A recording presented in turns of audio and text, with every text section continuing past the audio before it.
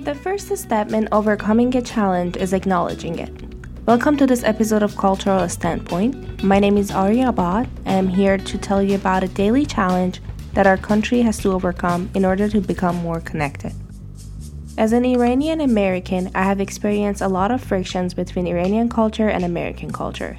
Not only since I moved here, but also when I helped my parents and other friends acculturate to the American culture.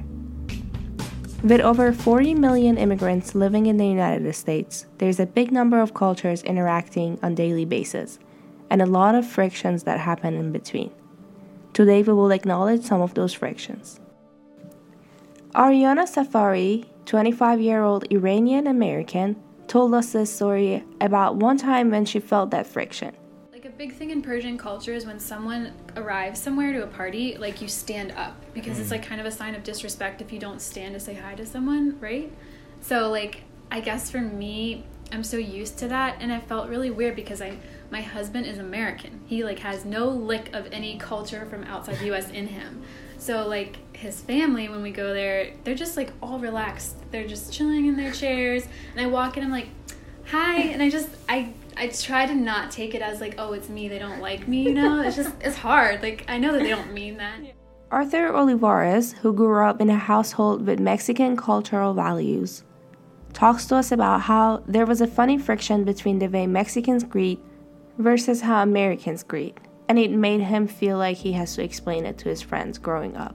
For Mexicans, the way we grew up greeting each other is always a kiss on the cheek and a hug. Mm-hmm. And I guess growing up, when I would bring friends over, that was one of the things I'd pay attention to, when they would greet my parents. It was how they greeted them. Yeah. And it was one of the things where I'd have friends where they'd walk in, they'd just be like, hey, how are you doing? Just wave at them. Mm-hmm. And I would always keep note of that, because I'd be my parents are going to tell me something later because you didn't either shake their hand, give them a hug, or anything physical. My parents they already had this preconceived notion of how they wanted you to greet them. Yeah. So it was always interesting for me to be sometimes I would give them a heads up and be hey, just give my mom a hug when you meet her. She'll love you forever.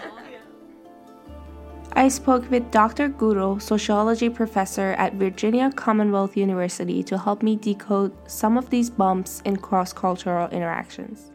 It's called attribution error.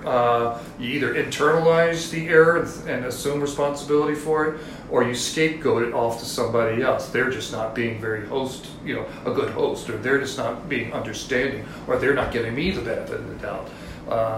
And so that's the psychology of it, really, and I think it has to do a lot with, again, your ability to handle awkwardness and what defense mechanisms you've learned over time to employ to relieve yourself of the strain and stress of the awkwardness.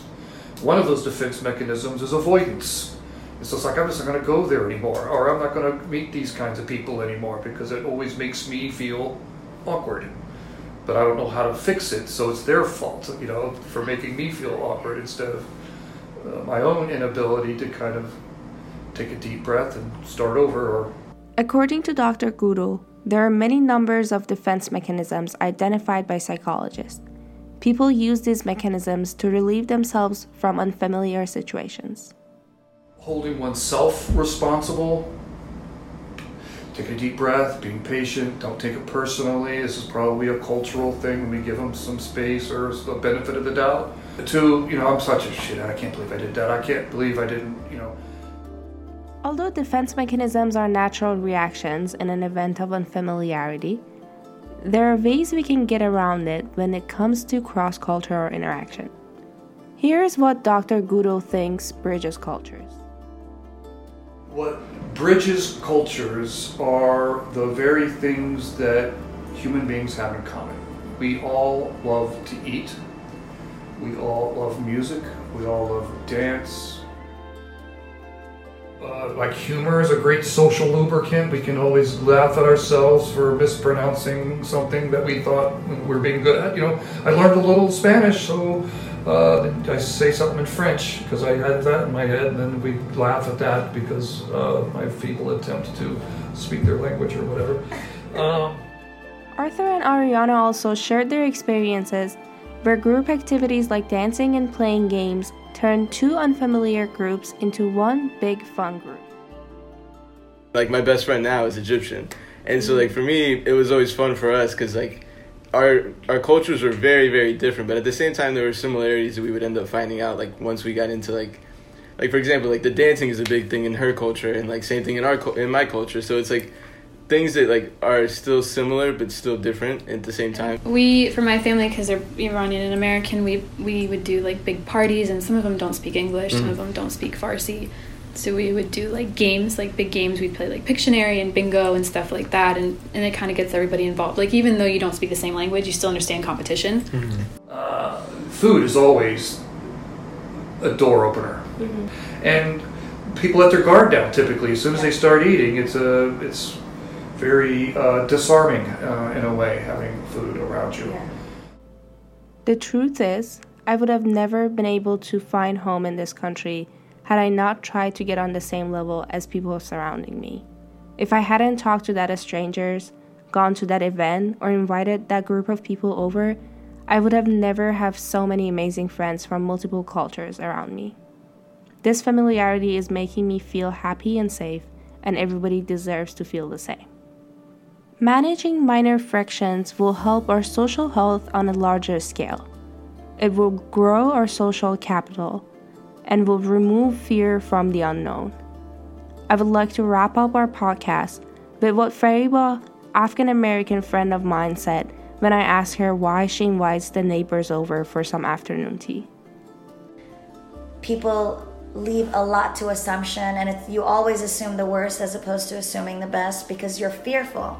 You know, I mean, my white American neighbor may be fearful that I'm a terrorist sitting across the street.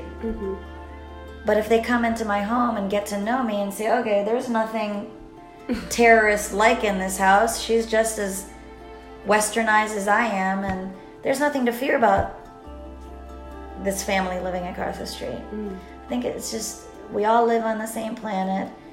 We may defer to what's most comfortable for us, but we need to interact, we need to understand each other. I hope this podcast helps you acknowledge and overcome cross-cultural conflicts. I hope your curiosity about other cultures begins when this podcast ends. Until next time.